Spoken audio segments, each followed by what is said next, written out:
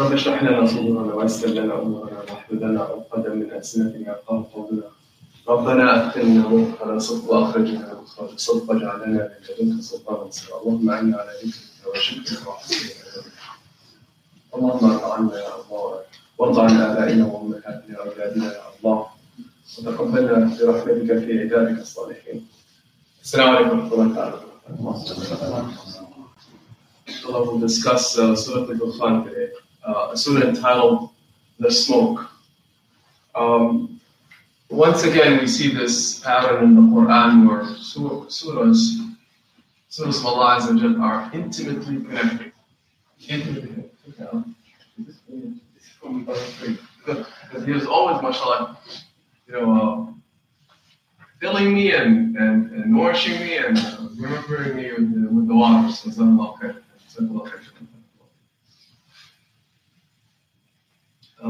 So this pattern of connection between the surahs in the Qur'an, and there's a collection of surahs called Hawamim that begin with the Hameems, and this is one of them.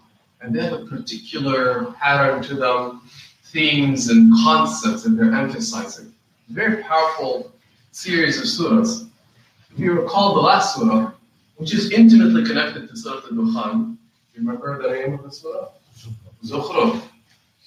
Very profoundly connected and related to the surah. A surah entitled the Zukhruf. Zukhruf is, the kind of the outward signs of pleasure and joy on this earth. Zukhruf.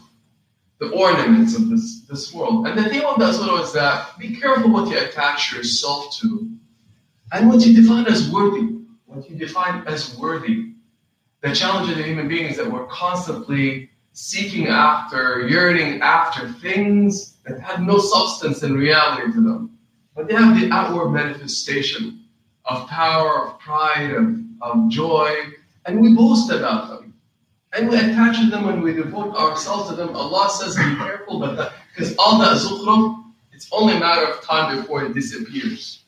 It's only a matter of time before it disappears. And underneath that zukhruf is a greater, more profound reality. Right? And those are the truths that we need to seek after, and look for in this life. And they're grounded in the message of Allah Azza wa Jalla. Underneath the zukhruf of this life.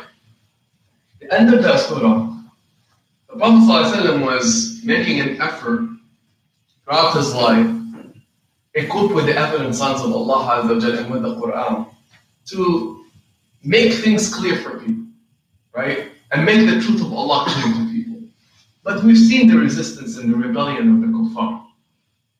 And at the height of that rebellion, they were harming him physically. So the Prophet ﷺ, recorded in his verse at the end of Surah Al-Zukhruf, he says, وَقِلِهِ يَا رَبِّ إِنَّ هَؤُلَاءِ قَوْمٌ لَا يُؤْمِنُونَ. A lament from the Prophet ﷺ, lamenting the condition of the people, and ultimately crying out to Allah. When you're frustrated at the end, especially if you're so concerned about the fate of others around you. Imagine the compassion of Prophet Muhammad ﷺ. He's concerned that these people are not listening. They're not finding the truth within all of this. They're not able to make sense of it. They're not even willing to listen. They're blinding themselves, and it's stressing him. It's concerning him. It's overwhelming him. So Allah Azza wa Jalla says concerning Rasulullah ﷺ, وَقِيلِهِ, his statement, that, oh my Master, oh my Lord, inna ha'ula, those people, la yu'minun, they're not believing. And it's nonsense. Why? How can they not believe? But he's saying it out of grief. Saying it out of grief. So Allah records his statement as if to say, it's known to me. I hear you. I'm aware. So he says, he instructs him at the end of Surah Al-Zukhruf by saying, فَاصْفَحْ عَنْهُمْ وَقُلْ سَلَامٌ So just don't worry, keep a distance from them, make peace, be at peace, pardon, say peace, you have your way, I have my way, right? The conclusion of the surah was very powerful and intense, and it's issuing a warning to those who resisted Rasulullah sallallahu alaihi wasallam. and deliberately chose a path of blindness. So the statement is composed of two words, فَسَوْفَ يَعْلَمُونَ. They shall see. Very simple. They shall see. So wait, they're going to see. See what? See the thing that they've been trying to resist. They're kind of being in denial of, right? They're choosing to kind of omit this inevitable, certain outcome, certain end to them and to all of this life. So Surah Ad-Dukhan comes to do what? Give us detail, give us light over فَسَوْفَ تَعْلَمُونَ. What is this that they shall see, right? Surah Ad-Dukhan explains it, and the title of the surah itself is a metaphor for it. The surah is entitled Ad-Dukhan. Dukhan is what? Smoke. What smoke? So Allah's saying at the end of Surah Al-Zukhruf, oh, you're attaching to the Zukhruf of this life, to the ornaments of this life, and you worship it, and you deliberately choose not to listen and not to see, well, you shall see. You shall see smoke coming. And smoke is a very interesting phenomenon in this life. And we'll talk about it. But it comes to be a representation of the impending doom. You're going to be reduced to dust for sure. Your actions will catch up with you for sure. It's a certain reality.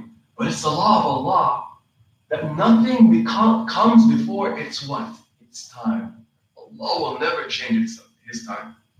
Allah will never change His plan. Sometimes, human beings, you have a plan.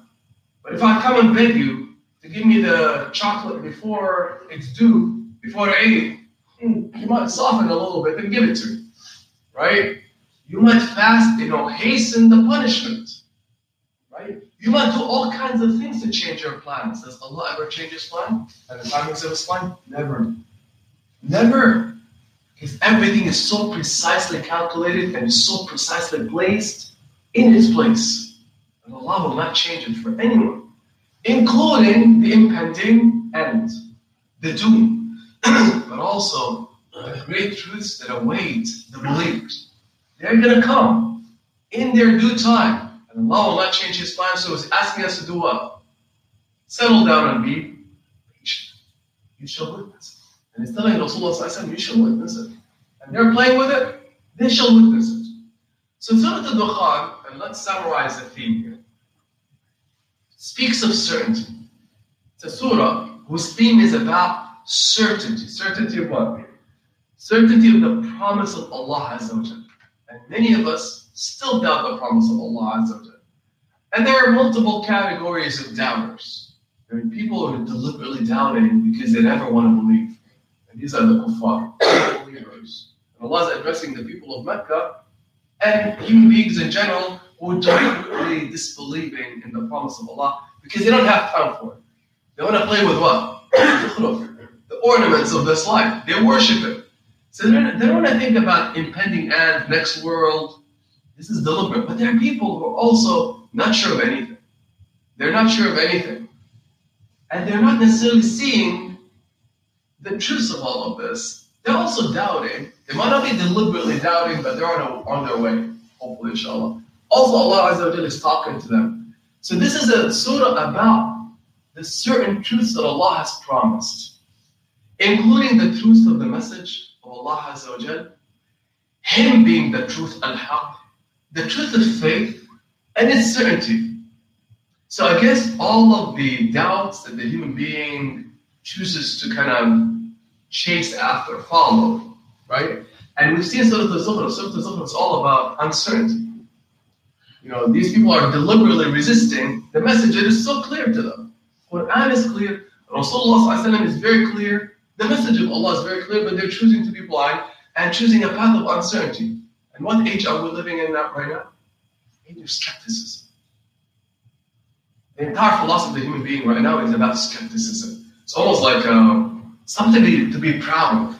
When you're a skeptic in this day and age, it's something to boast about. Trying to constantly find holes in anything that even makes sense, and people can become arrogant with it. They boast about it. They boast about their ability to find intellectual arguments against everything that makes sense. And say, I found a hole in it, and I'm going to use my language to kind of show off. People literally show off with their language, and it's all about skepticism and doubt. But there's a danger with doubt. Is that doubt leads to another doubt, which leads to another doubt, and suddenly the entire life of the human being becomes a life of what? Doubting. Allah says, be careful of constantly doubting and playing around with this. It's a choice. So Allah says, against this life of uncertainty and playfulness and amusement, a mockery, because they're all, by the way, connected to doubting. Allah says you're going to see and witness truths. The certain promise of Allah's promise, the certain fulfillment of Allah's promise in this world and on the Day of Judgment.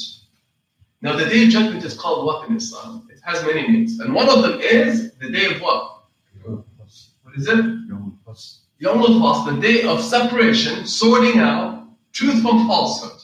So falsehood is all about uncertainty and doubt.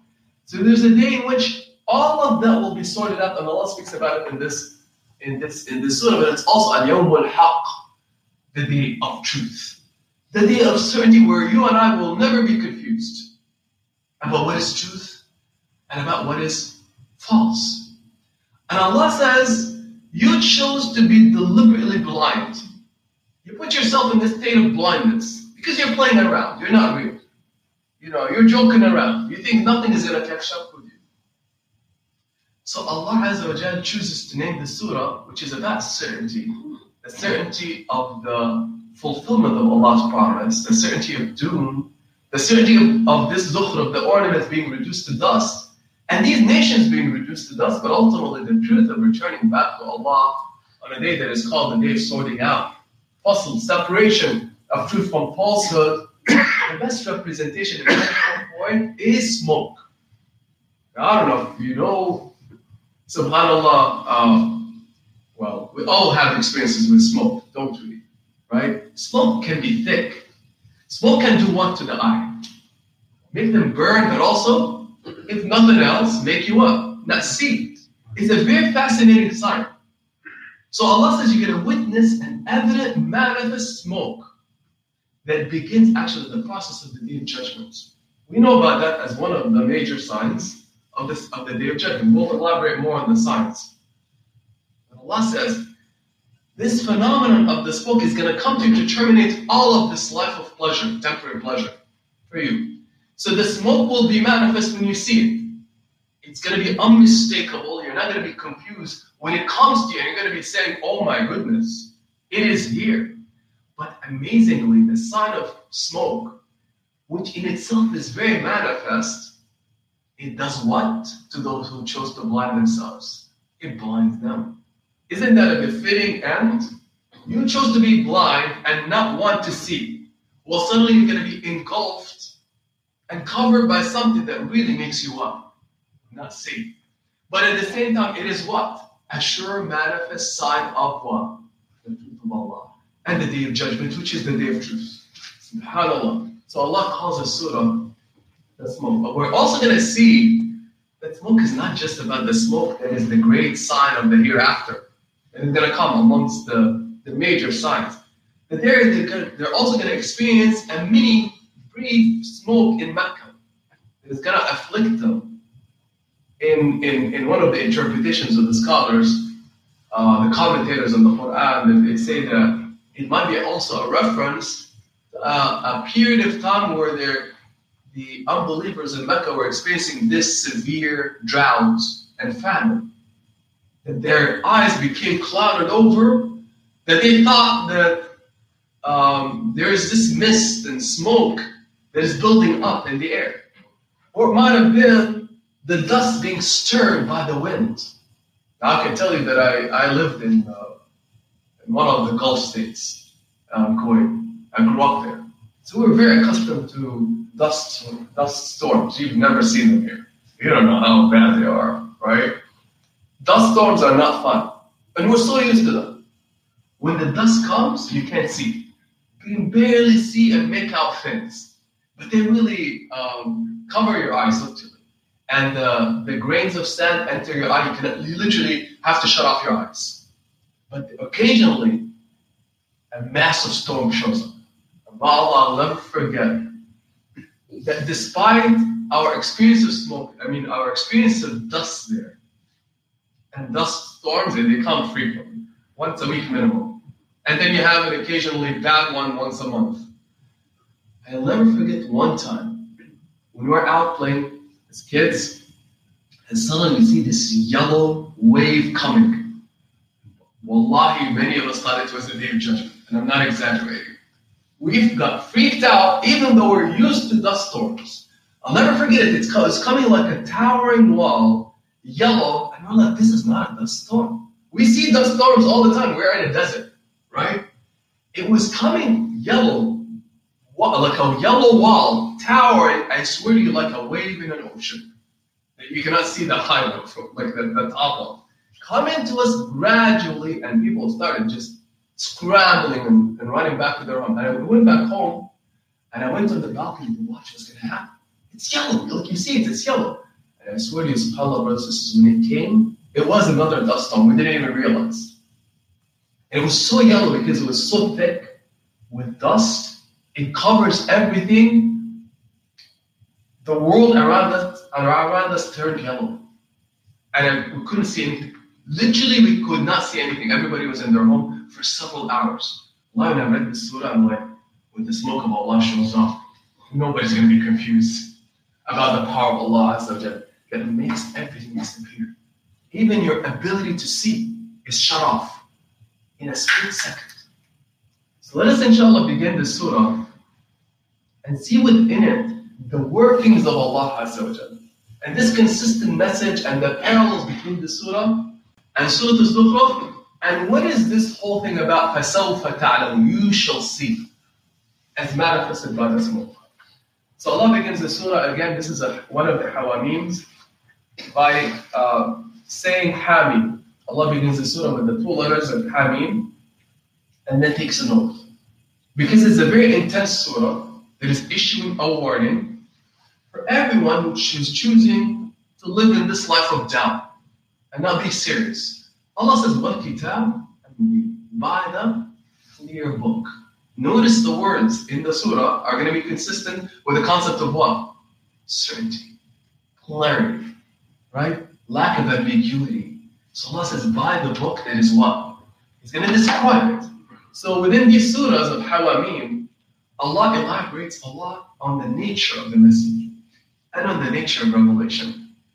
He's going to emphasize the different features of the revelation. In this case, given that the theme is about certainty as opposed to uncertainty, right?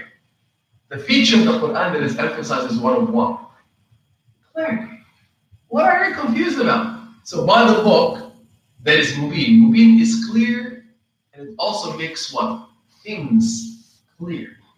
So the question from Allah is, but he's first of all taken an oath. And whenever Allah takes an oath, he's drawing what? Our attention to something that is very important.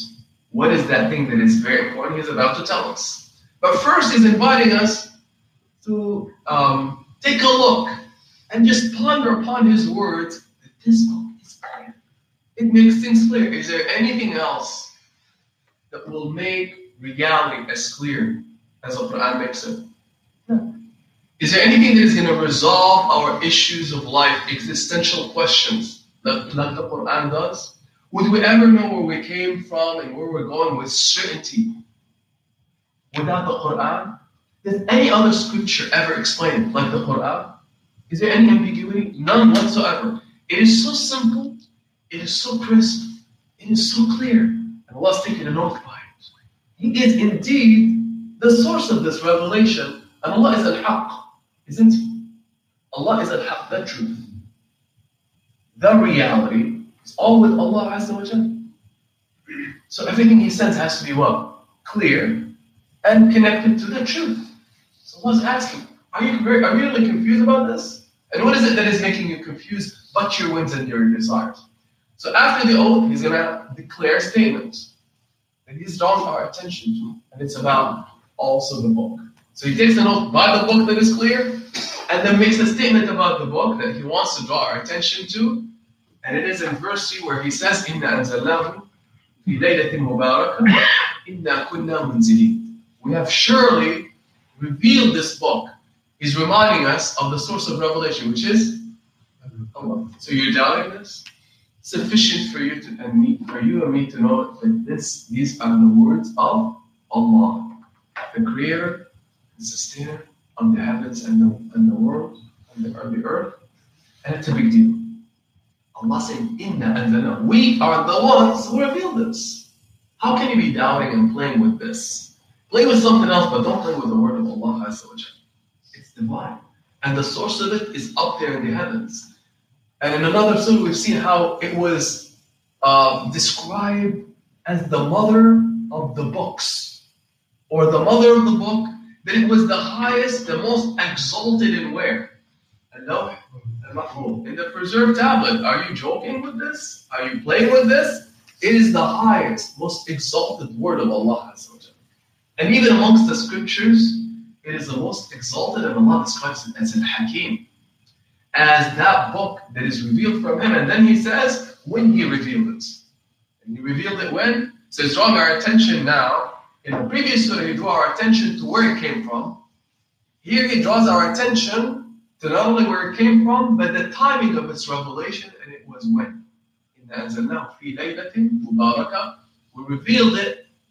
We brought it down on a night that is full of barakah. When is that night? So is it mentioned here as Laylatul Qadr? It is not mentioned as Laylatul Qadr. The word Qadr is not mentioned here. So he's not telling us really Laylatul Qadr in this surah. But he's saying it's a night that is full of barakah. So first, a word on barakah. What is barakah? Unimaginable good that you cannot logically produce on your own, or with the resources that you have. It's inexplicable magnitude of good. It can come out of very little. That is coming out of what's around us, and so also from within. So Allah says, it is revealed in a night. It was revealed in a night that brings this abundant, inexplicable good in everything, including from who? Within you. Right? We know it to be Laylatul Qadr. Do you notice the amount of good that we produce in Ramadan in general? And then in the last 10 nights? And then in Laylatul Qadr? We show up with our best. Who elicited that good from you and me? Allah. Layla Mubarakah. You see yourself, I see myself as doing things we've never done. Producing a good we've never experienced in our lives. It's evident testimony of the promise of Allah. It's a layla full of blessings. Don't miss it. Blessings is abundant good. Go attain it and grab it before it's too late, because it's going to end. There's other blessings, but this night is especially known and especially chosen by Allah to contain as a vessel incredible, unimaginable good. How do we know that it's Laylatul Qadr? What's one rule about the Qur'an and interpreting the Qur'an and understanding the Qur'an is that you never ever understand one phenomenon that Allah talks about in one place. You have to do what? Explore the whole Qur'an and connect the pieces. Allah's taking you on a journey in the Qur'an. That's why the Qur'an can never be understood in singular verses. It has to be understood as a whole. So and Allah sprinkles these verses appropriately based on the context. That's it. But He wants to challenge our intellects to reassemble the Qur'an, to reassemble the verses and the meanings, that it becomes a whole cohesive. He teases us. So another surah called Surah Al-Qadr, He tells us, Inna anzalnahu fi layla mubarakah. No, fi layla al-Qadr. We revealed it in Laylatul Qadr, the night of power decree. So in this surah, we know that it's Laylatul Qadr, but in Surah Ad-Dukhan we know that it's also what? A layla full of barakah. Then how I know that Laylatul Qadr is in Ramadan? Or maybe Laylatul Qadr is in Sha'ban. Maybe it's in Muharram. Maybe it's in Rabi al-Awwal. How do I know it's in the... Does Surah Al-Qadr tell you that it's in Ramadan? Does Surah Ad-Dukhan tell you it's in Ramadan? And what surah tells you it's in Ramadan? Exactly. What's the verse? 185. Allah Akbar. Don't joke with it. Okay.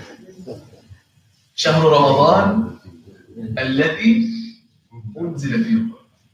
Allah says the month of Qur'an in which the Qur'an was revealed. He doesn't tell us a night.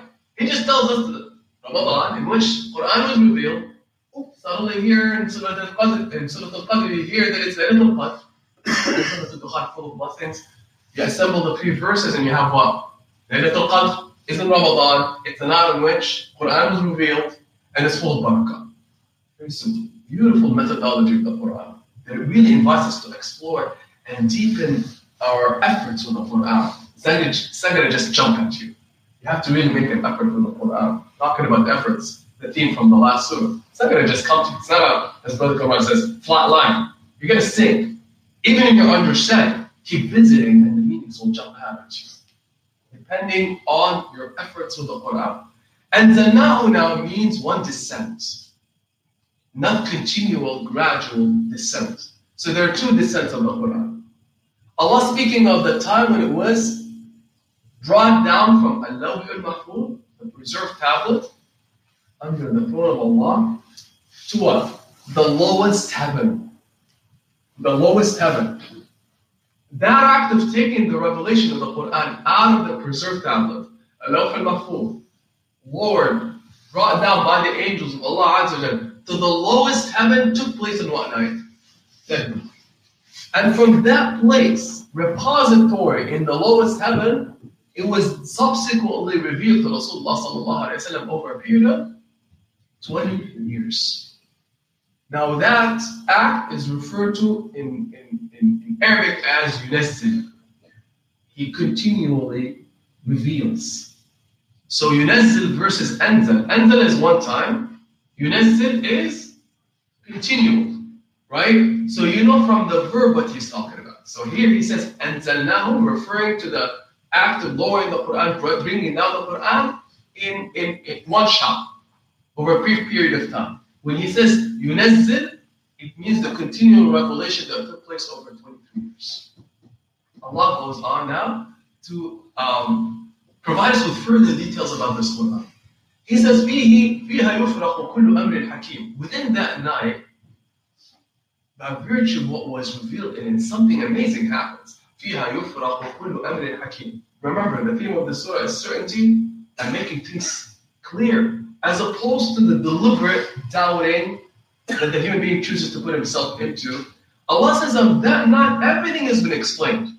فِيهَا, within this revelation and within this night, every wise command of Allah has been made distinct and clear. This is an extraordinary thing. Allah's telling us there is not a matter of importance except that it was settled on that night. Think about it. All existential questions that we have about life, the meaning and purpose of life, where we came from, why this universe, why this earth, and where we're headed, and about the reality that lies beyond this world. Where else would you find an answer to them except on that night? Once and for all, it set the record straight and everything in very simple language that everybody understands. Allah is stating it in verse 4. What else do you need to say? Right? How can you, after all these questions have been made very distinctly clear by the command of Allah, by His revelation, be doubting anything? Right? But also it's an amazing thing because He says, أَمْرًا مِنْ عِنْدِنَا. In verse 5 He says, as a command from our presence, إِنَّا كُنَّا مُرْسِلِينَ, we're the ones who continually reveal. Allah says, أَمْرًا مِنْ عِنْدِنَا. Everything that we experience in our lives, everything about our provision, what you attain, what you don't attain in this world, comes as a result from a command of Allah. So Allah's commands are continually descending into this whole world to regulate and run its affairs, including each cell in your body. Every single thing that happens in terms of, when the rain comes down and when it doesn't, how many drops of rain, how much money you get in this life, how much health, illness, number of days you live, who you marry, how many children, their temperaments, your color. All these affairs come down as a result or as a consequence of what? Amr. Command from Allah, which is what? Kun. People. And it is. So Allah is reminding us, everything you experience is not a random thing. It descends on you like rain from the heavens revealed from Allah as a result of His commands. Now they're carried by the angels of Allah, right? They distribute the provision of Allah Azza wa Jal. That's why we even hear about Laylatul Qadr. It's a night that you and I need to show up on because of what we stand to, because it's a consequential night and we stand to gain a lot or lose a lot.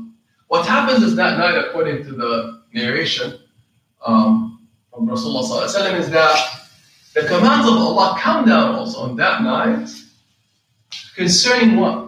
The provision of the next year.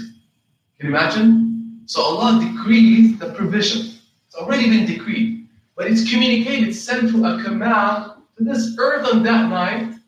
And one of the determinants of what can happen to the human being, because ultimately we have Allah Azza is part of His blessing is that He gave us choice. And the ability to influence what also can happen. Some of what happens, it's beyond our control. But some of what happens is also in our hands. We determine outcomes by virtue of our choices. Allah says that provision is also dictated by your presence that night. SubhanAllah. It's an extraordinary phenomenon that happens at that night. All of it is summed up by the verse Amran min indina, a command from Allah Azza wa Jal. Then Allah Azza wa Jal says Rahmatan min Rabbik. Why reveal the Qur'an? Why make things very clear? Why send Rasulullah Sallallahu Alaihi Wasallam? What's the purpose of the Qur'an?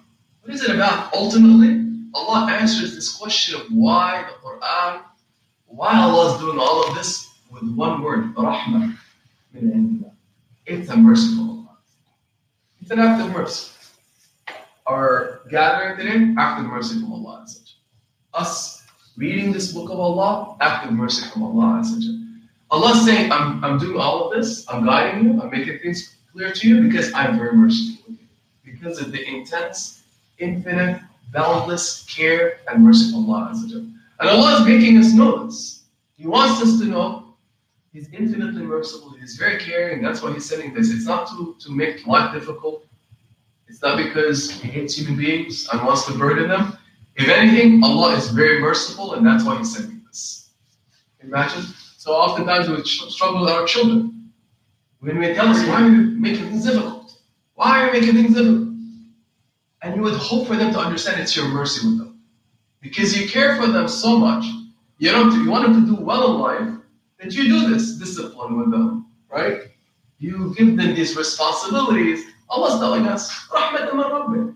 It is a mercy from your Lord, Innahu huwa as-sami'ul. He is the hearing, the infinitely knowledgeable. Then He reminds us of who He is. And reminds the kuffar, the unbelievers who are in that state of doubt about who Allah is. He says, Rabbi samawati wal ardi wa ma baynahuma in kuntum muqinin. He says, let me remind you who the source of all of this is. He says, Rabbi, the master, nourisher, Lord of the heavens and the earth and what is between them. In kuntum muqinin, if you really see, if you really have any certainty, you will see who is behind all of this. But it's also a statement of wonder. It's a reminder to you and me and everyone, especially those who are denying Allah, of what they're missing out on. It's an extraordinary blessing to have Allah as our Lord. What an extraordinary thing. It's the ultimate gift. The ultimate ni'mah is that our master, the one we report to, the one we are a servant of, is the master of what? Rabbi Samawat, the master of the heavens and the earth. Wow. What an amazing thing. Not a mediocre partner or what they claim to be a partner of God. Not a mini God we create. Not earth, not zukhruf, not ornaments that disappear. Wow. The Lord and the master of the heavens and the earth is your Rabb and my Rabb directly, without an intermediary. Allah saying, isn't that a big deal to you? Don't you see the magnitude of how extraordinary this is? Beautiful statement that reminds us of the powerful one that sent this, the powerful one that we've been honored to be created by, and the powerful one that we're honored to be a servant of and to believe in. It's an honor, badge of honor. And Allah is inviting them to this honor again and this certain truth. There is no truth but this. And if you don't grab onto Him, what do you grab onto? Remember, this is a sort of certainty and safety. Everything in life disappears. What do you grab onto? Then, what is the only thing that has safety in it? What is the word about believing in Allah in Arabic? Iman. What is Iman? It's etymologically, linguistically, it's derived from a three-letter word. What is it? What is Safety. The only sure, safe thing in existence is grabbing onto Allah. That's it. Do you notice everything disappears? Everything connected to this cord of believing in Allah is real, is certain, is safe. It's something that will surely protect you and it doesn't disappear. Unlike the ornaments of this life that disappear. Including every relationship that is grounded and rooted in this cord of faith in Allah shall remain and shall not disappear. So when Allah was promising, you shall see what? That everything disconnected from this faith shall what? Come to its doom, shall come to its end. It shall perish and be reduced to dust. SubhanAllah. It's an amazing, extraordinary statement about Allah Azza wa Jalla. Then He says, La ilaha illahu. No God but He, no truth but He. Indeed. And Allah settling the matter and He settled it on Laylatul Qadr when He revealed this Qur'an. Don't be confused, He says. Don't create many gods with me. Don't give me partners. Don't come up with your own laws. Don't come up with your own guidance. Don't follow the ornaments and give them value and worth. I am the one who gives you the ultimate, durable, permanent value and worth. And it can only happen for Allah Azza wa Jalla. La ilaha illahu. So when you say La ilaha illallah, how many of us come up with these insights? What does La ilaha illallah mean to you? We say it frequently. But do we reflect deeply on the power and the implications of La ilaha illallah? Is it for you and me that really no one worthy of worship and adoration but Allah? No truth but Allah? No one, as He says here, who gives life and death. He's the source of everything and He has utmost absolute control over everything, including the most important, which is life and death. Life and death. The very ones who rebel against Him, their lives are in His hands. Allah is not present for a second, will all be dead. And He gives it and He sustains it as a trust. And then He takes it away. رَبُّكُمْ وَرَبُّ آبَائِكُمُ الْأَوَّلِينَ. He says, and I'm your Lord, and I'm the Lord and the Master of your parents, and their parents. And their parents, meaning what? He's always been there. He'll always be there. He doesn't just show up occasionally, right? He's not present now. He's always been present, eternal. No beginning and no end. But their state is what? Against all of these certainties that they're reminded of. And by the way, this Surah reminds us of the workings of Allah. Remember last time, the Surah Ad-Dukhan where Allah said, your rebelliousness, your evil will never change the workings of Allah, especially with reminding you. Meaning that Allah will always what? Continually remind over and over and over because of His grace. It doesn't matter how rebellious we become, by the way, how resistant, Allah will continually send down the reminders of life through revelation, but also through the experiences of life that summon you back to Allah, including trials. Isn't it true? Trials humble us. Guess what? It's a reminder from Allah Azza wa Jalla. It's an act of grace from Allah Azza wa Jalla. So Allah here, He says, despite all these powerful reminders that are so clear, that make the meanings of life clear, that make the truth clear, بَلْ هُمْ فِي شَكٍّ يَلْعَبُونَ. Guess what their state is? They are in shak. Shak is love. Doubt, but not just good doubt. Sometimes we're confused and we're down and we're not sure. That's okay. If you open your heart and your intellect, you shall find out the truth. Right? It's only a matter of time. As long as, what's a condition? As long as the heart is open, as long as the heart is intentional, and desires to learn. If we're arrogant, right? If we're proud, too proud to learn, we'll never learn. We'll be stuck. Correct? And decline. Allah says, no. They're choosing to be in a state of doubt while what? Yal'abun. What's yal'abun? They're not real. They're playing around. What was their reaction to Rasulullah? Making fun of them. So they're not just saying, you know what, I'm just not understanding the message really. Can you please sit down and explain it to me? Did they say this? No. They deliberately rejected it, but they're toying around with the message and they're mocking it and making fun of it. They call it magic, they call it poetry, and they call Rasulullah a madman. Because if he's mad, Majnoon in Arabic is, you know, the word Jannah is related to Majnoon, by the way. You know that? You know that? You're like, what? Jannah is Majnoon? No. But they're both originate from the same verb. Jannah. What is Jannah? Jannah, not that with the kaf. Ja-nun. In Arabic, it means to cover. That which is covered.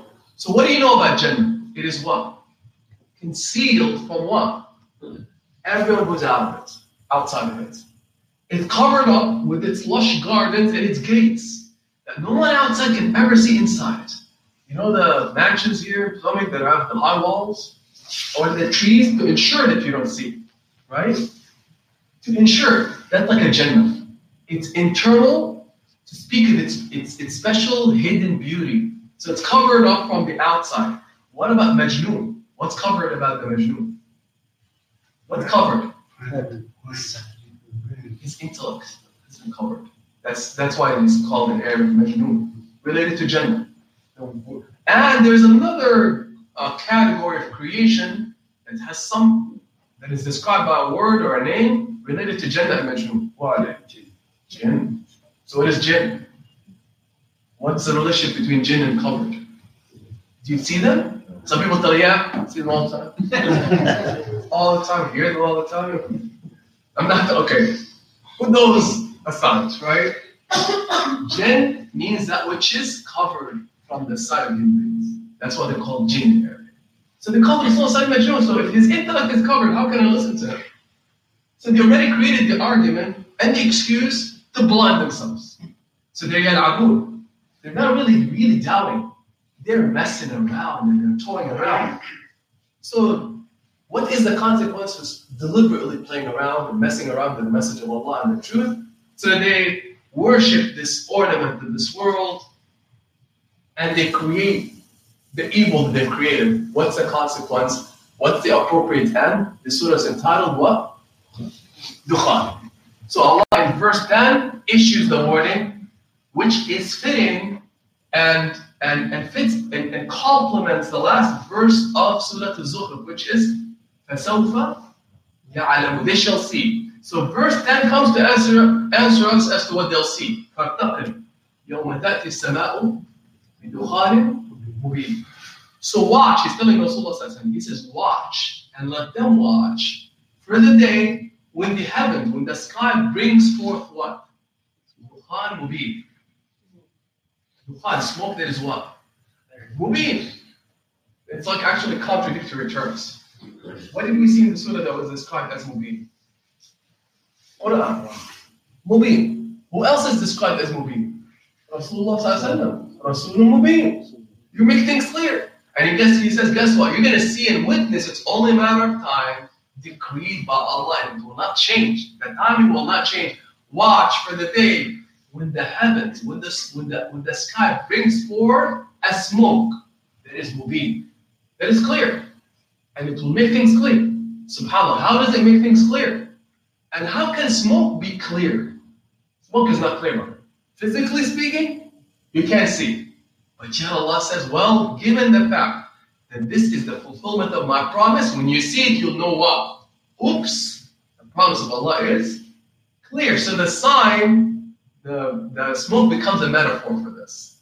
So even though it's physically blinding, it is a clear sign for the eye of the heart.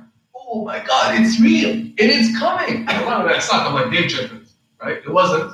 Right? But it was a powerful reminder about the power of Allah, right? evident sign from Allah Azza wa Jalla. Now the commentators speak of two, they differ in interpreting what that smoke was. A group of them said this is the smoke that is one of the signs of the Day of Judgment. Because Rasulullah spoke of a great smoke that will come and cover people, afflict them, right before the Day of Judgment. And other signs, like, can you guys name them for me? Other great signs of the Day of Judgment. So there's a smoke. Rasulullah said, how are we going to know that the Day of Judgment is right there around the corner? First of all, it is close. The Bi'at of Rasulullah, the Prophet ﷺ being sent as a messenger is one of the signs, but it's a minor sign. So you have a group, like a large collection of minor signs, and then few big signs. The smoke is one of the big signs, meaning that when it shows up, know that the Day of Judgment is going to happen. It's only a matter of days or weeks. That's it. What else is there? What other signs are there? The great signs. Exactly. So one of the latter signs is that the sun, instead of rising from the east, is going to rise from the west. What else? Who else is going to show up? What else?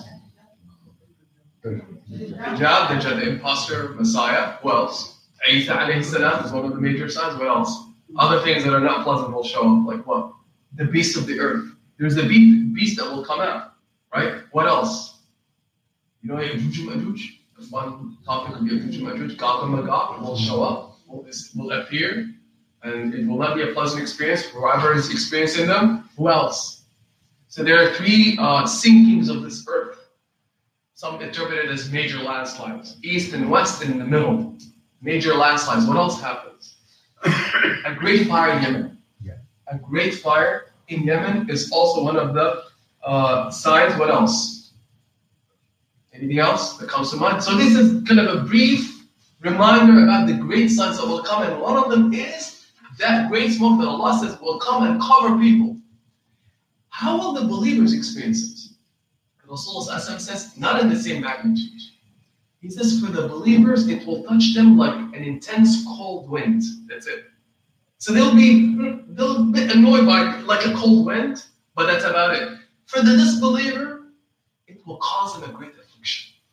It will penetrate them and cause them a great affliction, appropriate ending to what? The state of blindness that they choose to live in. Make sense? Make sense? Now, other group of interpreters or commentators said it's also referring to a time of that famine that afflicted Mecca. So there was a time in which a severe famine afflicted them and they were so hungry. They were so hungry that their eyes got clouded over and the dust was stirred up and there was this cloud of dust around them that covered them completely. Why would Allah do that? Sending them a brief trial to do what? Shake them up and wake them up. So that was actually a blessing and a mercy from Allah.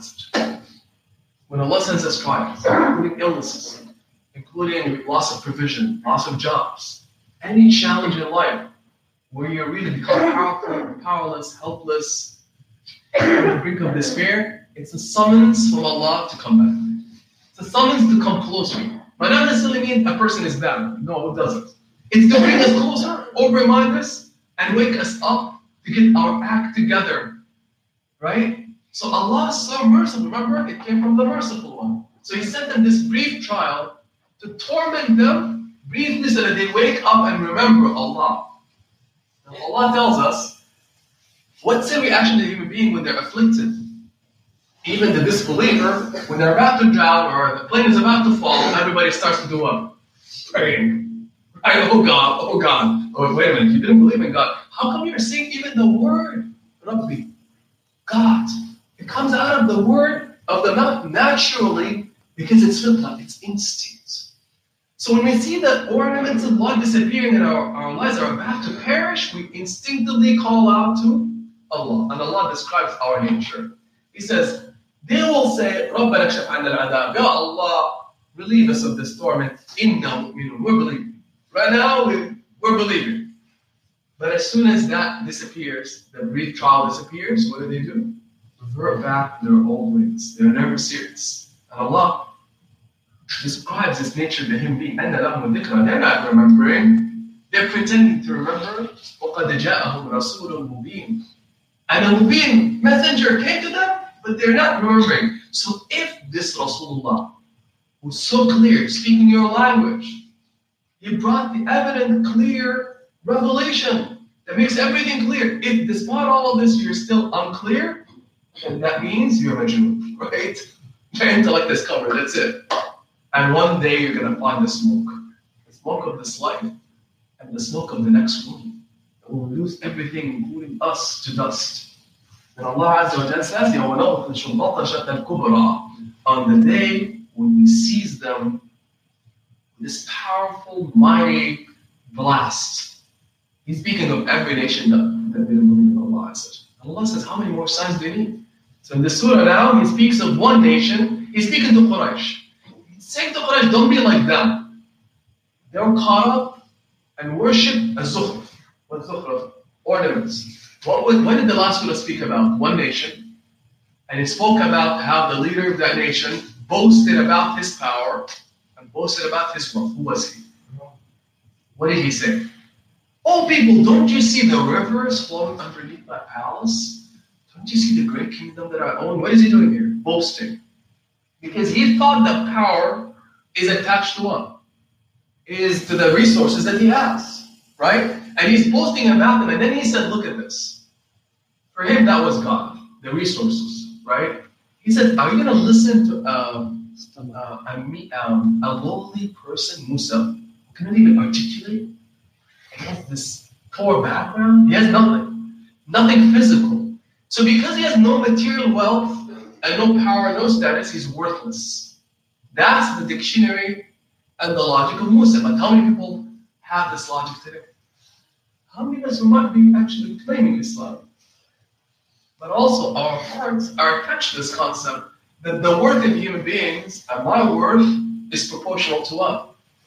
My social status, my wealth, my power, my relationships. What do I do? What degrees I have, etc., etc., etc. Those are the things that determine my worth, and we boast about them. Allah says, you know who boasted about this before? Fir'aun. In this surah, he's not going to talk to us about the boasting of Fir'aun. What do you think he's going to talk about? This is a surah that explains what? You shall see. So it's going to explain to us what Fir'aun saw, which is what? He drowned. And he saw it with his own eyes. The smoke came to him, but it was not in a form of dust in the air. It was in the form of what? Two sides of the sea crashing on him. And he was so blind, he walked through it. Didn't even see it, because he was so blind that it came down crashing on him with the command of Allah that came from the heaven. And at that point he said, what? I believe. But it was too late. He wasn't really believing, right? Oh, I believe in the Lord of Musa. He wasn't believing. And it was too late for him anyway. So Allah is reminding all of us about this, and reminding which nation? Quraysh. Now, this happened 1400 years ago. Who was he speaking to? Quraysh is telling Quraysh, don't be like Fir'aun, reduced to dust before you believe. Did they do this? Majority didn't. Many didn't. Many didn't. For those who didn't, they became as well. For us reading the surah today, the lesson. Make sense? For them, Fir'aun was the lesson, but they didn't learn it. Today, Allah's not just talking about Fir'aun, but He's also talking about who? Quraysh. The ones who received this revelation. And many didn't learn the lesson, and for us today, they're gone, and they become an evident sign. Mubin. So the story of Quraysh becomes Mubin for us, showing us the fulfillment of the promise of Allah, how it never fails, how everyone shall meet the consequences of their actions and their choices. It's the law of Allah Azza wa Jalla that doesn't change. Then Allah ends the surah beautifully, and we'll talk about it, inshallah, a couple of concepts. First, he's talking about Fir'aun and all of those who attach themselves to the ornaments of this life. He says, don't you visibly see the evidence of this, that whatever they attach themselves to, they left behind. So they're perished, but what have they left behind? The gardens and the houses and the wealth and the bank accounts. And what happened to them? It got inherited by something else. So how can you worship that? And it still stands as a sign of their presence. To this day we see the pyramids, right? To To this day, we see the Babylonian remains, the remains of civilization in the West and the East, and the Chinese and the Europeans. Allah left them behind as signs of their presence. And the fact that even if they believe their lives are over, life ends. This is the Sunnah of Allah. It's not going to be here. Our lives shall come to an end. It's the promise of Allah. It's truth. Allah says, don't you see it passed on to? So how can you worship it? And Allah Azza wa Jalla tells us, it's beautiful. Verse 38, where He says, وَمَا خَلَقْنَا السَّمَاوَاتِ وَالْأَرْضَ وَمَا بَيْنَهُمَا لَاعِبِينَ. So the concept of play is present in the surah. Doubt and play. You know how many people, this existential question, why this universe? What's the purpose and meaning of it? To this day, it's debated philosophically. Allah sums it up with an answer resolutely in verse 38, where He says, we did not create the heavens or the earth and what is in between. It means all creation, la'ibin, playful, just as an act of play. How do we think about this one? I'll give you an example. And people say, nah,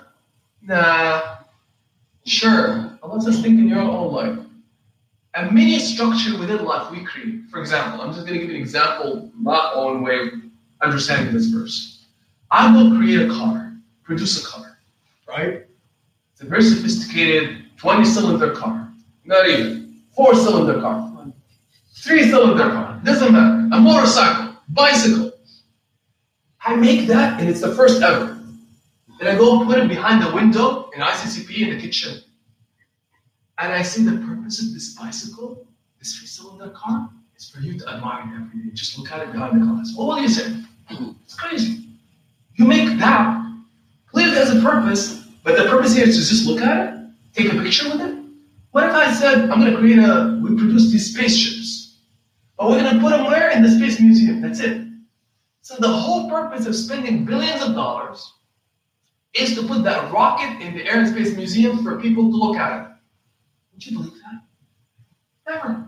See, what was the point then? Of making all that effort, spending all that time, all that energy, all that money for a rocket that really works, but I'm not going to put it into space, I'm going to actually put it behind the window for you to look at it.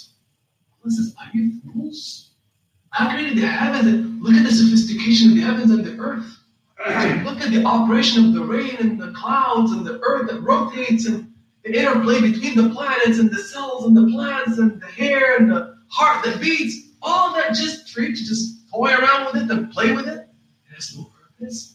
وَمَا خَلَقْنَا السَّمَاوَاتِ وَالْأَرْضَ وَمَا بَيْنَهُمَا لَاعِبِينَ. What did I play? Come on. He says use your common sense, your intellect. You even produce things, yet you decide to have purpose. But suddenly the bigger things, and imagine how big the heavens and the earth are, they're beyond imagination, have no purpose, no point. No place and no meaning? Clearly the answer is resolute.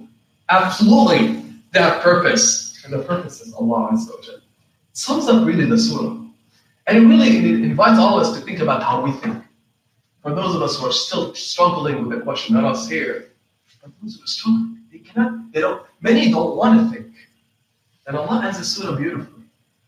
First by describing the punishment, the penalty, for those who deliberately choose this life of doubt, of unbelief.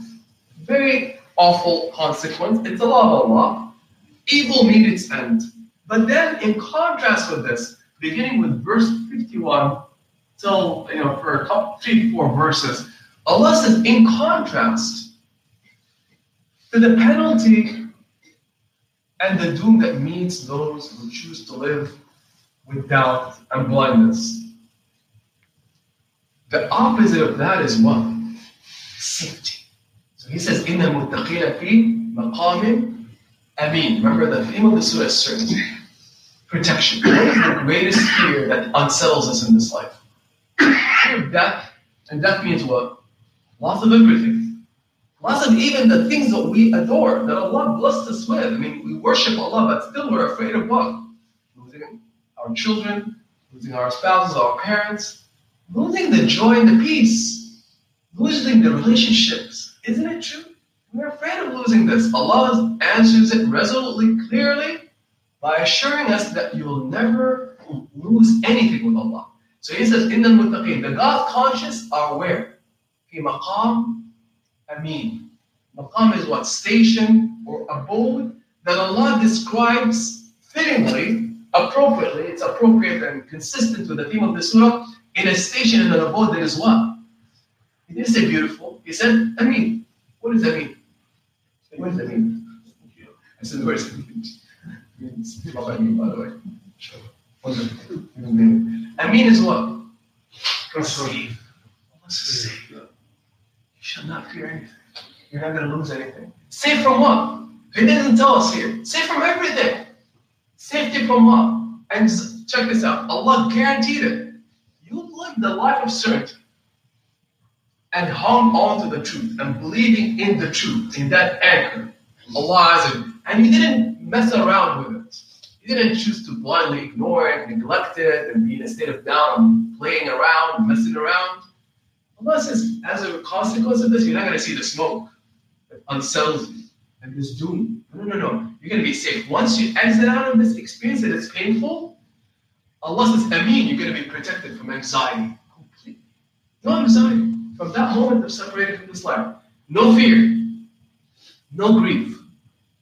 No concern. No worry about losing anything. Everything you shall attain from that point on is what? Going to be with you for how much time? Eternity. So Allah says, everything you wish shall be delivered to you.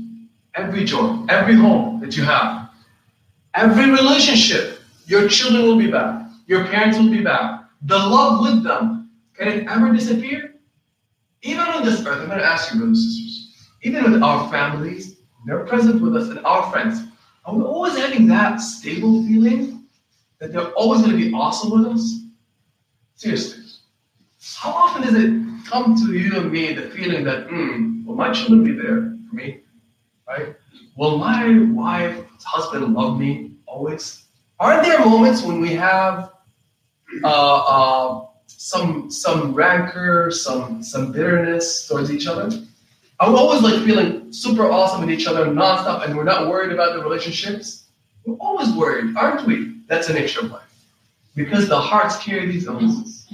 Jealousy, envy, life happening that breaks the relationship, that causes them some rupture. Allah says, on that day, from that day on, the day of judgment on, for the believer, I'm going to extract from their hearts all rancor, all envy, all jealousy, and nothing will intrude on you to destroy that love and peace. And it's permanent and it's eternal. Enough for us to know this. Enough for us to know this. And then Allah Azza wa Jalla says, He gives us a tasting of it. يَلْبَسُونَ مِن سُنْدُسٍ وَإِسْتَبْرَقٍ مُتَقَابِلِينَ. They shall be even dressed, attired in this fine silk and brocade, and they're going to be mutaqabilin. The believers in Jannah are going to be facing each other. Remember in this life, what did people boast about? I'm higher than you. I'm ahead of you. I'm number one, etc., etc., etc. Are there number 1 and 2 in Jannah? By the way, there are levels, yeah, but when you're with your gathering, is there anybody ahead of anybody? No. Allah assembles the believers in Jannah such that they're all facing each other. Nobody's ahead, nobody's behind. There's no jealousy, there's no envy, there's no exclusiveness. It's permanent, eternal, growing joy and stability and peace. And Allah says they shall attain everything they desire and beyond their imagination. And this is the ultimate fear that they have, which is fear of death. But I can have Jannah, I can lose it. Allah guarantees you'll never lose Jannah, you'll never exit. How much time, Allah? Eternal. We don't even understand the concept of eternity. Never, ever, ever. And Allah says, فَضْلًا مِنْ رَبِّكَ. All that is about you. Allah, you didn't earn it. I didn't earn it. But we need to strive. It's an indispensable condition. However, what gets us in is what? Rahmatullah. It's an act of love and compassion and mercy from Allah who guided us, who give us this ultimate abode that is eternal because He wants good for the human being. And He cares for the human being. Then He says in the conclusion of the surah, إِنَّمَا يَسَّرْنَاهُ بِلِسَانِكَ لَعَلَّهُمْ يَتَذَكَّرُونَ. He says we facilitated and made easy the recitation of this Quran. You notice the Quran is easy to recite, even for the non-Arabic speaker. Isn't it easy to memorize? You can say difficult, but really it's easy. If you put an effort, It's not like memorizing a normal book. Do you see the flow of it? You see the rhythm that carries your soul to the heavens and softens your heart and heals you? Allah says we made it that easy and beautiful for the eye, for the ear, for the heart, that they can remember. That's the purpose, for them to remember and see the distinct characteristics of the Qur'an that defines it, that separates it from normal speech. Then he concludes the surah by saying what? What was the end of the last surah? They shall know. And he tells the Prophet once again, فَارْتَقِبْ إِنَّهُمْ مُرْتَقِبْ. Warn. So be on the watch. For everything that I've described here, he says, be on the watch. You shall witness the fulfillment of it, and they're going to witness it too. They're on the watch too. Alhamdulillah.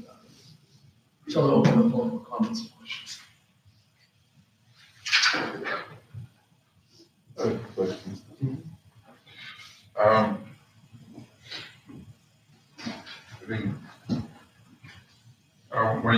when life is created to us when we were born, I think everybody have a level of playing field without divinity, how to breathe life into God. At that time, another time, our book is written that I don't know that you go to heaven or hell, you're gonna die. Everything is at that point written. So if that had been decided at that point, what changes through dua, it makes changes become like that. Allah doesn't change the plan. Once you make the plan, that's what it is. But through dua can be changed if you make dua and change plans. So first of all, Allah Azza wa Jalla has not decided the fate of the human being. Human being, Allah says everybody's fate is passing to their necks. It's ultimately reduced to their actions. They determine. Allah's given us choice. But Allah is infinitely aware and infinitely knowledgeable, just as beyond. From our normal experience, a father or mother who knows their children intimately can tell you the child is going to do that. You're on the path, they're going to fail. I can see it. And even the temperaments and the moods of the child, they say, my child is going to do this, my spouse is going to do that. Human beings, from little experience of life, we know what human beings can do or will do. Imagine the knowledge of Allah that is infinite. Allah has no past, present, or future, right? It's all one for Allah Azza wa Jalla. He's intimately familiar and aware of every single thing we have done, we do, and we will do. That's why He knows how He knows our fate and He's written it. Because He knows exactly what choices we will make because He's Allah. Yet the choices are really ours. And remember, Allah, some people misunderstand this concept of hidayah, guidance. Allah does not misguide people until they choose misguidance. And He says He guides whoever wants guidance. And misguides whoever wants and is bent on misguidance. So Allah doesn't decide to misguide people from the beginning. No. But He knows our natures and the choices that we make. That's why it's been written originally. Now, Qadr is very complex and profound. We'll never understand it. Philosophy's debated that. Thank you very much. Now this, we've debated that forever. Ever, and you're still like, how can we understand? How can borrow the word? There's no mighty God, the mighty God. And Qadr controls everything in the heavens and the earth. Do you think a human being with limited intellect can comprehend the decrees of Allah and its wisdom and its operation? It's like asking a 5-year-old to understand supercomputers. It's like, how can they understand supercomputers? Does that make sense? However, here's one thing that help you understand it. I see Qadr as like, there are things that are already determined. First of all, there are things that are outside of our control. Allah has decided them. I'm out of here.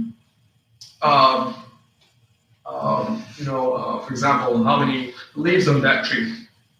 How intelligent human being, how smart, how tall or short, who they'll marry, etc., etc. Even though we have choices, but it's been determined. We are parents, your blood type, etc. But there are things that are coming down to choices.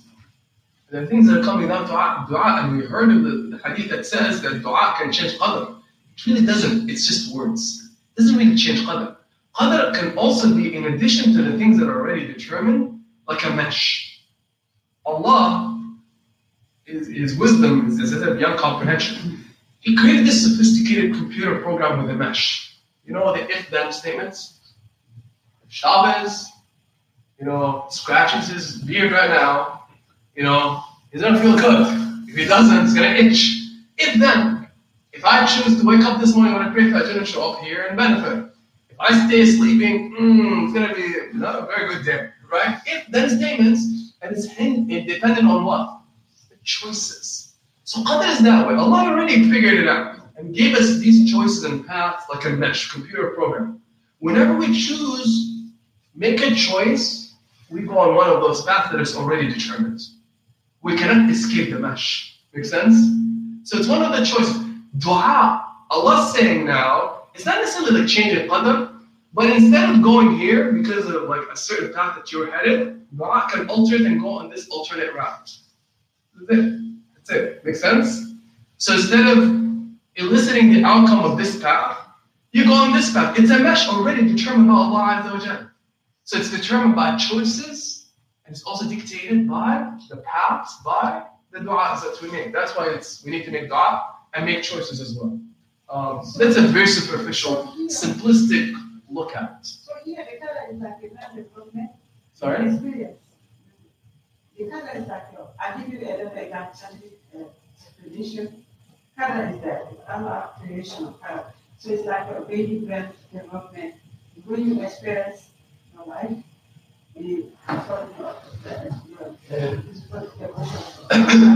yeah. So this is a really very important point you made, Sister Allah. You know when they say like you control your qadr as well, like Allah, there's His will and there's our will, and they're meshed together. That's out of the mercy of Allah. He gave us will. It's manifesting as we live life, manifesting the choices as we experience and choose life and where we go. The qadr is manifested, but it's all known to Allah. But it's all about this mesh. There is literally like a book as you open it, you witness what's in it. But it's you opening. Make sense? So it's manifesting as we experience life and make the choices in life, and wallahi, we decide which direction it's going by our choices. But there are things in it that are not in our choice. Make sense? So it pulls both realities within it. See why it's very difficult to understand? It's all just the beginning. I have a comment. That's nothing to do with this, but I do feel compelled to comment on this free will qadr thing. This is one of the most complicated questions you will ever find in philosophy and in religious literature. And trust me, like for me personally, I think many questions that people have trouble, like problem of evil, the existence of God, I personally think those questions are very easy to answer. The free will and qadr question, this is probably one of the most hardest questions I've ever tried. I've read Ghazali, I've read Kant, I've read all these philosophers, and believe me, your mind just gets like very confused after a while. Like it's just hard. So that was a nice attempt to, and I mean this with all due respect, it was a nice attempt to try to tackle that question. But if you start down that rabbit hole, you might end up causing more harm than trying to answer that question, because the answers that are proposed to by even our own religious scholars, most people don't have those tools to handle those explanations. So I just kind of like that before we go down something. So scholars have attempted, excellent point. We'll never grasp. So when we understand Islam, we need to understand it constantly with reference to Allah. Meaning that, see, that's why everything has to be grounded in the knowledge of Allah and His attributes. Meaning, if I understand that Allah has infinite knowledge, and His plans are infinite, and His wisdom is infinite, then I understand that whatever He gives me is limited and it doesn't grasp the picture. That's very significant. Does that mean we don't attempt?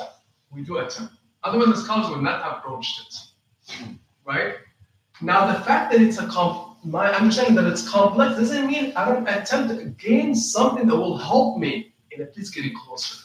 Right. So when I spoke of, for example, because questions can throw off people as well. They say, wait a minute, if qadr, which means determined in Islam, qadr al-shay is to precisely decide it and determine. They start seeing contradictions as well. They start saying, well, wait a minute, because simple minds, right? They're not Ghazali, who now with his profound exploration reached the conclusion, this is because of the effort he made.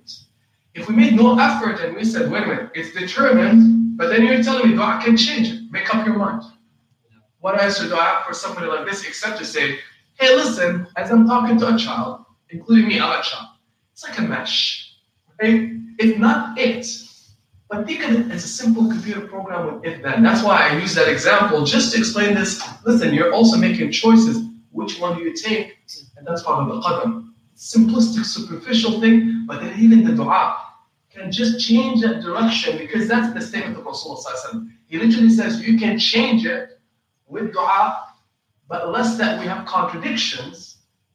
We understand qadar is more complex than that, as being more than just predetermined conditions only. Because that's a very dangerous thing. That's why I'm with you 100%. I understand that. But it's just giving additional ways of imagining, expanding the range of the concept of qadar in our heads.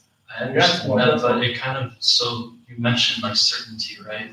And like oftentimes when it comes to certainty, why do we feel the need for certainty? It's because we have doubt in the thing that we're questioning, right? So for example, like most of us here probably don't understand how cars work, right? But we trust that the manufacturer, whoever sold us the car will work, the car will run, everything will work.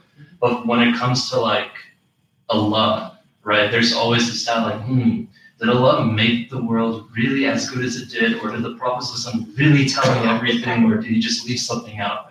Right? Like, I mean, this happened to me, this happened like a couple days ago, so this is on the top of my head. The question of Allah's mercy, right?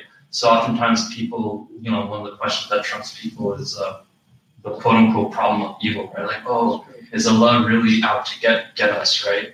And one question that people think of, like in the Qur'an, right? In the Qur'an, in Islamic law, right? When women are on their menstrual cycle, right? They don't pray. They don't have to make up their prayers, right? But they make up their fasts. Now, logically speaking, that may sound weird to people, right? Like, why is Allah telling me not to pray, but to make up the fast? Salah is more important than the fast. Why would he do that? And notice how I said the question, why is Allah depriving me of that, right? And this is a question that has come up in people's minds. But then if you think about it, right, from the lens that no, Allah is being merciful. There's 17 farad rakahs for the 5 prayers. 17 times 5 is 85. Now, for a menstrual cycle, it can last for several days. Let's take an average, 255 rakahs just for the farad. That's not including the sunnah. That's not including the witr, right? Now, could you imagine if you had to make all that up and, for the rest of your lives, whereas for a Ramadan fast, it's set at a number 30 per year, which you can make up at any time of the year, by the way. So Allah is making it easier for you in that way. But if you come in with a mindset that is Allah really out for me, or is he out to get me? You'll see that scenario and you'll be like, why is Allah taking that away from me? Instead of, oh, thank you for making it so easy. Now, with each other, for beautiful examples. Many things they're intended by Allah for us not to understand them.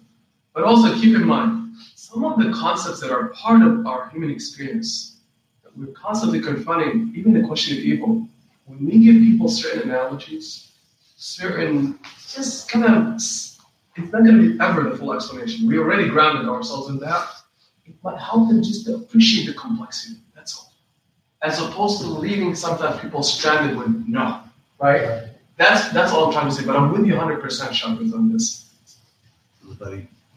I'll go back to the show until go sister and then go. Thank you so much. This is my first pleasure halakha or discussion because my children and my husband are away, and I have the ability to come in. It's been a great mercy to you and everybody. I just wanted to sort of react to the prior comment and say that I think it's extremely important to never put out that any aspect of Islam is esoteric or unattainable by even somebody who doesn't have intellectual capacity, because number one, our beloved Rasul is a value-added prophet, and I think that that's a deep lesson for mankind. Number two, in Islam, we listen and we learn and we believe with our heart and not with our mind, and that's also critical. It's also a source of humility. It's a source of being connected with our root and our soul, which is everlasting and will be the judgment of Allah. So I really wanted to emphasize that also as a mother who engages with her children on deeply philosophical aspects of Islam in ways that they can understand. I think that our faith is vast, it is complex, but it is also extremely easy to implement. And I think that is an incontrovertible truth. I think also that it's important to say that faith and belief is something that we accept and we pursue and we strive towards, and we will never deeply understand. And that's also deeply rooted in the acceptance that the hikmah of Allah subhanahu wa ta'ala is something that, like the universe, is beyond our comprehension. And so I think that those are sort of articles of faith and practice that, as much as we will seek as believers to engage and understand, to purify our hearts and to be on the path, that those truths are also part of our humility and faith.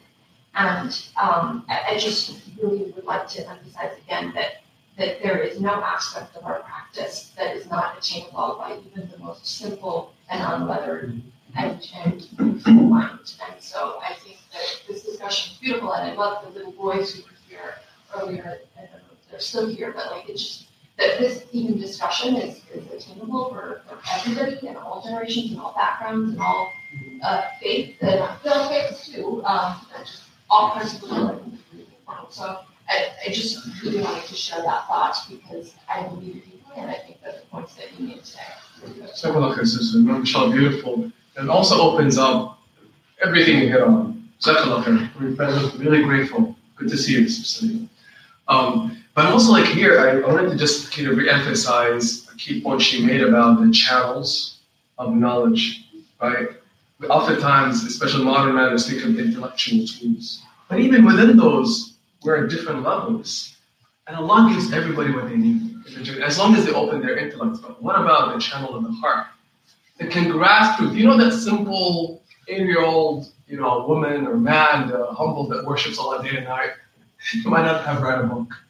They grasp truths experientially, spiritually, that kind of breaks through all these intellectual barriers, and they're accessing it because of their experiences. So let us not neglect this, and it's profound, and it cannot even be articulated in words, in intellectual words or in jargon, because they're experiencing it and they open their hearts and they're making an effort. And their experience is distinct from everybody else's experience. Even if two people are worshiping at the same level, reading at the same level, their experiences and knowledge are entirely different. And that's the beauty and the complexity of the idea of knowledge as far as Allah is concerned. It's not like our idea of knowledge, which is information. We process it differently. The analogy, notice the Qur'an is full of analogies. How do you understand Jannah? Can we understand Jannah? Yet Allah employs analogies to bring it closer to the heart and to the mind. So that's an excellent point, well made, and I think also it doesn't negate what Chavez was saying, which is some concepts we can, some people let us be sometimes people need to just be careful because they can entangle themselves so much with certain philosophical concepts that it can throw them off. Or they'll leave, exactly. But it's also we, on our part, however, duty, responsibility, we give people what they need, because otherwise, if they're not finding the answers, and we're not providing the experiences, they might be also on the brink of also being broken or separated from this whole faith. So, Jazakallah khair for all beautiful input. Alhamdulillah. I just have gone through this whole circle, and I have just found that it's important to simplify things. You don't need to go into a lot of details. Just one word, Allah. If you understand what that means, and because it starts, if you don't know basic mathematics, how are you going to do differential equations? And this thing starts with faith. So if you actually believe that there is one Allah who controls everything, and you believe in the Judgment Day, all of us here, if we actually, truly, actively believe that, we would have no fear. I don't mean no fear as in I don't need a seatbelt when I drive, but no fear of what will happen to us. Because we know who is our Rabb. just that fundamental. And I think if you don't have that kind of direct connection and ownership of who you are as a creation of Allah, getting into intellectual discussions, we can all do that and we can enjoy it. And at different levels, people find it very necessary. But I think we have to keep coming back to the basics first and get the fundamentals right. And that fundamental, when you made that statement at some point, it made me very scared. Like, why am I scared then? What, if I really am a believer, why do I have all these worries? I'm not looking for ornament, but I am worried about my 401k, and I am worried about my kids, and I am worried about, we have those. So we have so much to work on just the fundamentals that we don't have right. And I think that if you just keep working on that, hopefully the other details will fall in place a lot better. That's an excellent point. If we're not grounded, we cannot delve into the thoughts of questions and thoughts and shabbos with all. But also, look at this. When we ground ourselves in Allah, a few things, first of all, happen. Intellectually, we're anchored. Because Allah has infinite knowledge. So naturally, it means I can never have full knowledge of every question, because some people put it as a condition. If I don't understand this, how am I going to believe? Well, you're not going to believe that, right? Because it's incomprehensible. But it doesn't mean we don't attempt. But it's about what we ground ourselves with. Here's something else that happens. When we open ourselves to faith, remember the word iman, and it is Allah Himself who starts to secure and fortify the heart. That even when you're confronted with questions that are overwhelming, it doesn't shake you. Meaning that Allah, you remember the tree? The example of the believer, like the tree, firmly rooted in the soil of faith, and then it branches out. But without the roots, the whole thing falls apart. That's why we fall apart with questions, because as beautifully said, we're not rooted in believing in Allah Azza wa Jalla, and we're not making an effort with this. That's what allows us to be strong enough, because Allah, again, it's Him who fortifies the heart, secures it, and is really a guaranteed fruit of faith. Barakallah feek. Let me just go back to what is the sister? Okay, I'll go with Saddaq and then I'll go back. Yeah, I think the question is that so you have natural effort to get things, to gain things, get things. As long as you are not obsessed. The thing is that things goes wrong and you leave the track when you have over obsession. You obsess with these kind of things. So otherwise you stay in balance. Now my point is that the qadr is a kind of a very complex issue to understand. People have written hundreds and hundreds of books on that. But what helped me when I really try to understand that, if I understand Tawheed Rububiyyah and Tawheed Abdullah, so that those are the things, what is Allah's role and what is my role? If we understand that, Abdullah, so then it will help you, because some of the situations you explain about the qadr, it may help, it may not help, or things can go worse, can make you worse in that way. So you have to understand what is the role of your creator and what is your responsibility to change your own life. Kind of things. People misuse that thing, it didn't happen, it was in my qadr, right? They never struggle, you make things, so people forget about, law of cause and effect. So people need to understand those things before they make the statement, it was not in my qadr, that's why I didn't get it, because you didn't put your efforts in it. And that's one of the dangers of reducing qadr. Right. Yeah. On the question of qadr, to the simplistic linguistical definition of qadr, which is Allah decreed everything. So what role do I have? That's extremely dangerous concept. So that, exactly. So again, for that additional point, see the different aspects of it. Then they're infinite. We can be talking eternal about this question. But it's all an attempt to gain just a deeper appreciation of it. Barakallahu feek, sister. I'd like to ask you one thing. I've seen people saying very commonly, I swear to Allah, I won't do this thing. I swear to Allah, I'll do that thing. But sometimes they do not say, I say the same swear, they do not follow that thing. What's the kafara for that? If someone say, I will swear to Allah, do this thing, and for some reason that person doesn't do that thing, what's the kafara for that? How the person can, if something swearing on Allah and doing nothing is something very bad. So Well, first of all, let me just say there are different levels of oaths that we take, right?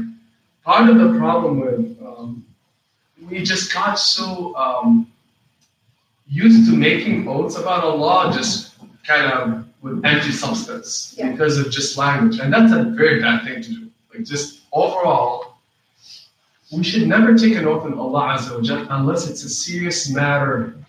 But notice, so first of all, there's this issue generally of the misuse of the oath. Yeah. Right? Never ever engage in that, brothers and sisters. Like just constantly say wallahi, wallahi, wallahi, wallahi, wallahi. It's an awful thing that that literally brings about the anger of Allah Azza wa Jal. Because what do we do then? What we do then is that we reduce the worth and the value and the magnitude of Allah's exaltedness by making it a commonplace thing to just swear by His name. To the point where people don't even take it seriously. True? Yeah.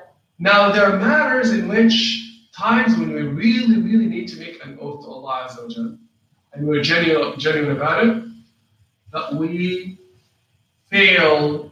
First of all, Allah knows the intentions, right? Knows the intentions that when we made it seriously, but we couldn't do it, or then there's a kafara. I need to look, subhanAllah, there's a verse on it. Let me look it up, inshallah, for you, and I'll get back to you. But do you see the difference between the two? Allah knows it. But one thing we need to abandon altogether is what? Just commonly misusing Allah's oath on everything, that it has no value whatsoever. But there are these particular times, inshallah. Look up the first beyond and share it with you, inshallah, afterwards. Okay. But barakallahu feekum, but does that make sense? On the oaths, it's a very serious matter, brothers and sisters. On oaths with Allah Azza wa Jalla. But I saw two hands. Then now I'm going to come back to you. Is there any other hand that somebody didn't speak? Go ahead. So I'll come back to you. The essential thing for a person who is disturbed is the belief is unseen. That's the essential thing. So we can ward off from many questions and anxieties if we take it, believe in unseen. You know, what the word says. That is a prerequisite for the entry into the hands of Allah, to believe in the unseen. Once we do that, then we can be ward off from all the anxieties and the questions. Many of them. Jazakallah khair. This is beautiful. And again, go back to Surah Al-Baqarah. First characteristic of the believer, it's a fundamental, it's the root. Because otherwise we're going to be battling with uncertainty throughout our lives. They believe in the unseen. By the way, ghaib is not just, remember we defined it before? It's translated as unseen. It's not really unseen. Ghaib is what's hidden, what's concealed in the knowledge of Allah, in the realm, the spiritual realm, right? There are many things that we will never know. So as a fundamental beginning point in the path of Islam is to believe in it. And then we start to explore it, right? But to demand that we know it or to believe in it once we see it, it clearly breaks the tenets of Islam. You have to believe in it without seeing it, feeling it, or hearing it. Make sense? Jazakallah khair. It's the first characteristic described in Surah Al-Baqarah. أَفْضَلُ الَّذِينَ يُؤْمِنُونَ بِالْغَيْبِ. That's what to test. Allah has revealed everything. Right now it's manifest, which is what the disbelievers ask. I want to see it. I want to fully get it before I believe. Then Allah says it's not a test anymore. Jazakallah khair. Any other hand before I go to Sister Laura? Okay, still. Thank you. I can see. Camera is a big debate. Even the first person who had that debate was Musa alayhi salam, I remember the story. And I'm going back to the Surah again. When you were comment about this law, so I want to make a comment about this title, this Surah title. About what? The title of the Surah. Oh, the title. It's in small, right? So I was reading this Surah and I went back to the last Surah. So for me, the smoke here is more illusional. Because if you look at the ayah number 10, Allah would say they can see the smoke. When I say illusional, people are attaching this here all day. He didn't say in the surah, they left everything. They left their house, they belong all of the time. Then for me, this smoke is like an ephemeral thinking. They are attaching to ephemeral life. For me, the smoke, you know how the smoke works? It's like they would look at all those illusional guys. They were attaching on this dunya with all the fake beliefs. Now, when reality come to them, it came like a smoke, like illusion. Everything is fly, like illusion. So, Jazakallah khair. Again, it's just. Because right. we were even wanting people. Right. Don't attach on this thing. It's true. So, you see, this is an example of us delving deeper. When you spend time with the words of Allah, His verses, you deepen your spiritual awareness, intellectual awareness of it. You notice what just happened? So like Sister Allah is highlighting something about smoke. Now if you just pass by the concept, smoke. That's it. You spend time with it and you see the relationships, the connections that Allah is trying to establish. Why did He pick smoke? For the surah, He could have highlighted many other trials, signs of the Day of Judgment, other than smoke. Why would He highlight smoke in a surah where He's talking about doubt and playing with doubt? SubhanAllah, it's a fitting, appropriate metaphor that is deeper than just the smoke. It's representation of things that are ephemeral, but also like blind you. You think it's Allah, but it's blinding you. It's like here is a consequence for your state of blindness. Jazakallah khair. Excellent point. Excellent point. So I saw a hand, inshallah, and then let's run. We have a dua. Yes, the dua is inshallah is going. Yes, these days I am working with children, so my question may also refer to them. You just refer to an ayah in which Allah speaks of earth and heaven and many things in between, which is not for play. The current science is expanding our knowledge of the things in between. Every day we are knowing new Milky Ways, new planets, new suns, new black holes, and we are realizing that our existence of this earth is just a minute particle, and our existence is minutest particle.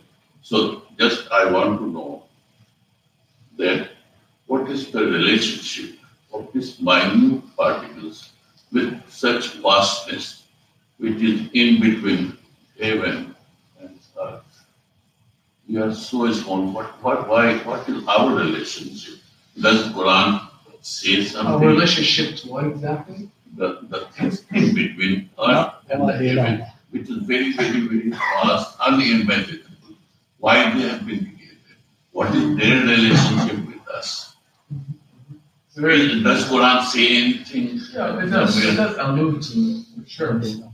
So first of all, you stated that Allah did not create anything randomly. Everything has purpose. For sure. That's a certainty that Allah has established. There are things that are ghaib, unknown to us, as to their specific functionality. But here's what we know. Two other concepts that we know from the Quran. First of all, Allah says everything in the heavens and the earth worships Allah. It's as simple as that. Including the ants and the jinn. Well, the jinn has choice like us. Put that example aside. The star and the molecule of the air still worships Allah, and the leaf on the tree worships Allah. And other substances in the heavens and the earth that we don't know about, everything adores and worships Allah. So it's created to worship Allah.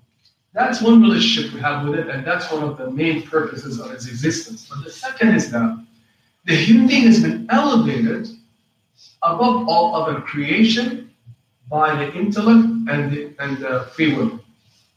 That is a distinct feature, and we were created, when they say, by the way, the image of God, the way we understand it is that we've been grounded, or within us, Allah planted signatures of His attributes that we can start to fulfill in a human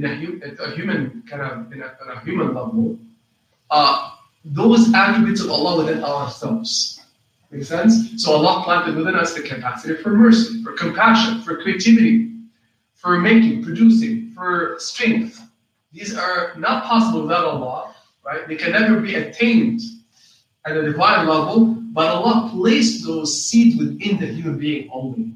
And we can assemble this capacity and fulfill it in our lives, actualize it in our lives. So the human being has the choice to ascend or descend. Other creation don't necessarily have that choice. So they're like the angels. The angels just worship Allah, fulfill the commands of Allah and such.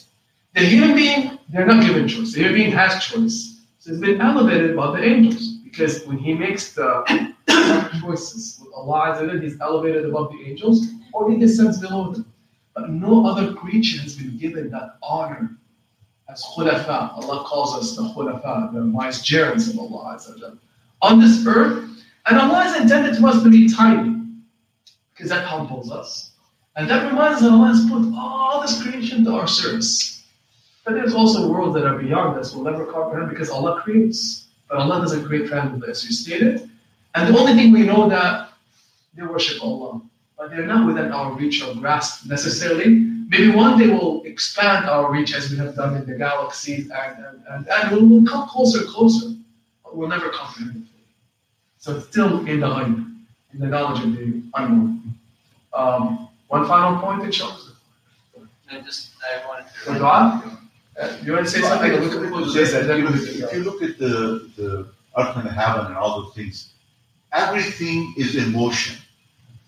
I mean, if you look at the big, whole picture of the universe, everything is in motion. Yes. And if you go back to the atomic level, every minute particle in atom is in motion. I don't know how many electrons are moving in my head right now when I'm talking. So everything is in a motion. Who controls that motion? Yeah. Is somebody is there who controls this motion. If you're driving a car in motion, if you are not driving properly, you're going to end up in an accident. Just look at that way. So those things are under the Allah's direction, which is people call it worshipping Allah or a command of Allah. They are fulfilling the command of Allah, kind of a thing. So I think that we have to look at that way. Everything has some external control of the things. We cannot run our life in that way. Jazakallah, barakallah fikum. Did I say one? What is this? Okay, let's. There are one part they say the people of Tuba. What does Tuba mean? There are one ayah. Tuba is one of the nations, prior nations. It's like saying Ad, Thamud. And there's Qawm Tuba who also rebelled and were Yes. And about the small God said also about the creation. ثم استوى في السماء وهي دخان. The God directed to the skies, and it was just smoke. It was chaos. And وهي دخان, it was just chaos. Atiya, come on. Tawan or Karan, come willingly or unwillingly. Then both the earth and the sky we are willingly. That means it was at a time chaos. What we said, chaos and cosmos. It was made from the chaos, and God made cosmos from this chaos. God made cosmos. So there is no question. I mean, if we say, because our intellect, the present intellect, whatever it is, the highest intellect, is not comprehending the full discourse of Allah. That's a very, on this, finishing on this note, very important thing to communicate to our children as well. The more we ground ourselves in the knowledge of Allah, understand His vastness, His our limitation, the more they'll be settled when they are confronting uncertainty. Does that make sense? So we explain to them, we put them through experiences, right, and everybody else, but with the knowledge and the awareness that Allah's knowledge is infinite, that things, nothing is will always be unknown to us. Makes sense? Barakallahu fikum. And sister, on the verse 89, Surah Al-Ma'idah. So there's three. One of them is really the one that is gold, but I was also trying to think of the other two. So Allah Azza wa Jalla speaks of three ways. Now, as I said, not every oath, right?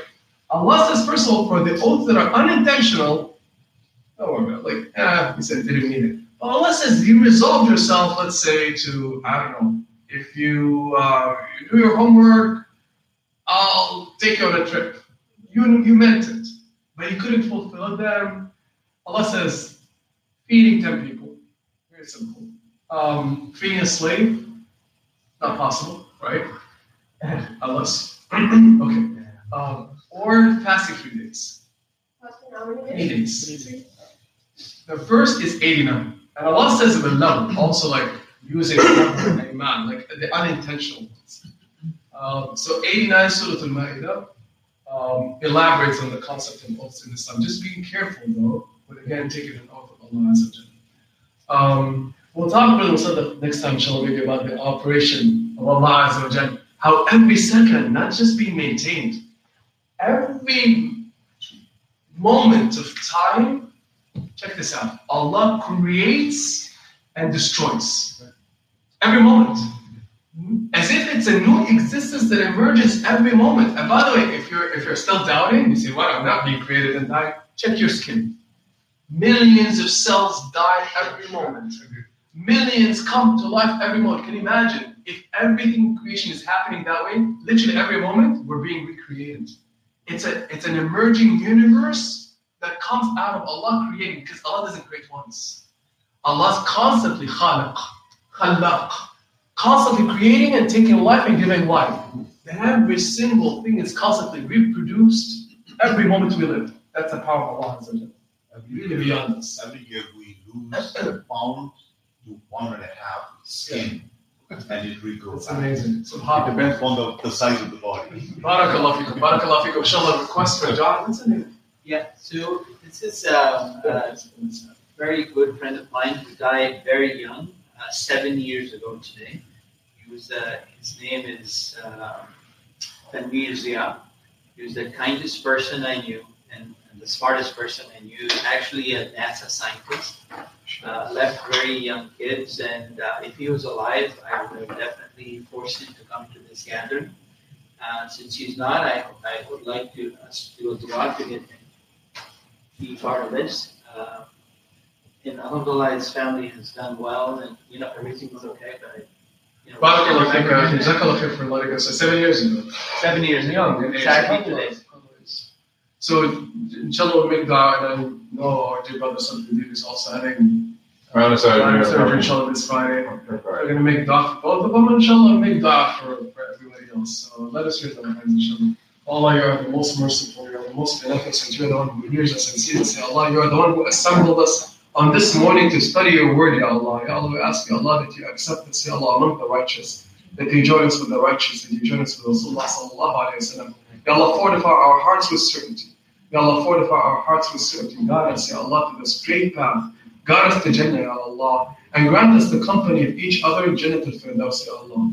In the companionship of Rasulullah Muhammad sallallahu alayhi wa sallam. Ya Allah, be happy with us. Guide us and guide our parents and guide our children. Surround us with your mercy and your affection and your care, Ya Allah. Ya Allah, we ask, Ya Allah, we beseech you, Ya Allah, that you bestow your mercy upon the soul of Sadr Tanveer, Ya Allah.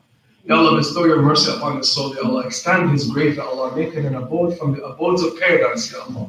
Ya Allah, grant him the companionship and the assembly of the Prophet sallallahu alaihi wasallam, the companionship of his family and his children, Ya Allah. Grant him eternal joy. Protect him, Ya Allah, from grief and fear and anxiety, Ya Allah. Ya Allah, put him under your shade on the day when there is no shade but your shade, Ya Allah. Ya Allah, bestow your mercy upon all the believing people who have died, Ya Allah, who have passed away, Ya Allah. Ya Allah, surround them with your mercy. Grant their families patience and fortitude to endure their loss, Ya Allah. Ya Allah, bless this community, Ya Allah. Bless this community, Ya Allah. Protect us, Ya Allah. Save us, Ya Allah, from all afflictions, Ya Allah. Cure the sick amongst us, Ya Allah. Cure, Ya Allah, our dear brother Sadruddin, Ya Allah. Ya Allah, grant them full healing and recovery, Ya Allah, before and through and after his surgery, Ya Allah. Strengthen him and strengthen all of us, Ya Allah, with patience and faith. And Ya Allah, we ask Ya Allah that you assemble us, Ya Allah, once again, Ya Allah, in the companionship of Rasulullah Muhammad sallallahu alayhi wa sallam, that you bless us, that you bless this masjid. Allahumma ameen, Allahumma ameen, wa sallallahu ala Sayyidina Muhammad, wa ala alihi wa sallam. Barakallahu fikum, inshallah. Next time, we will do Surah Al-Jafiyah. Again, another Surah of Hawamim, inshallah. Until next time, inshallah, join us for that. Assalamu alaikum.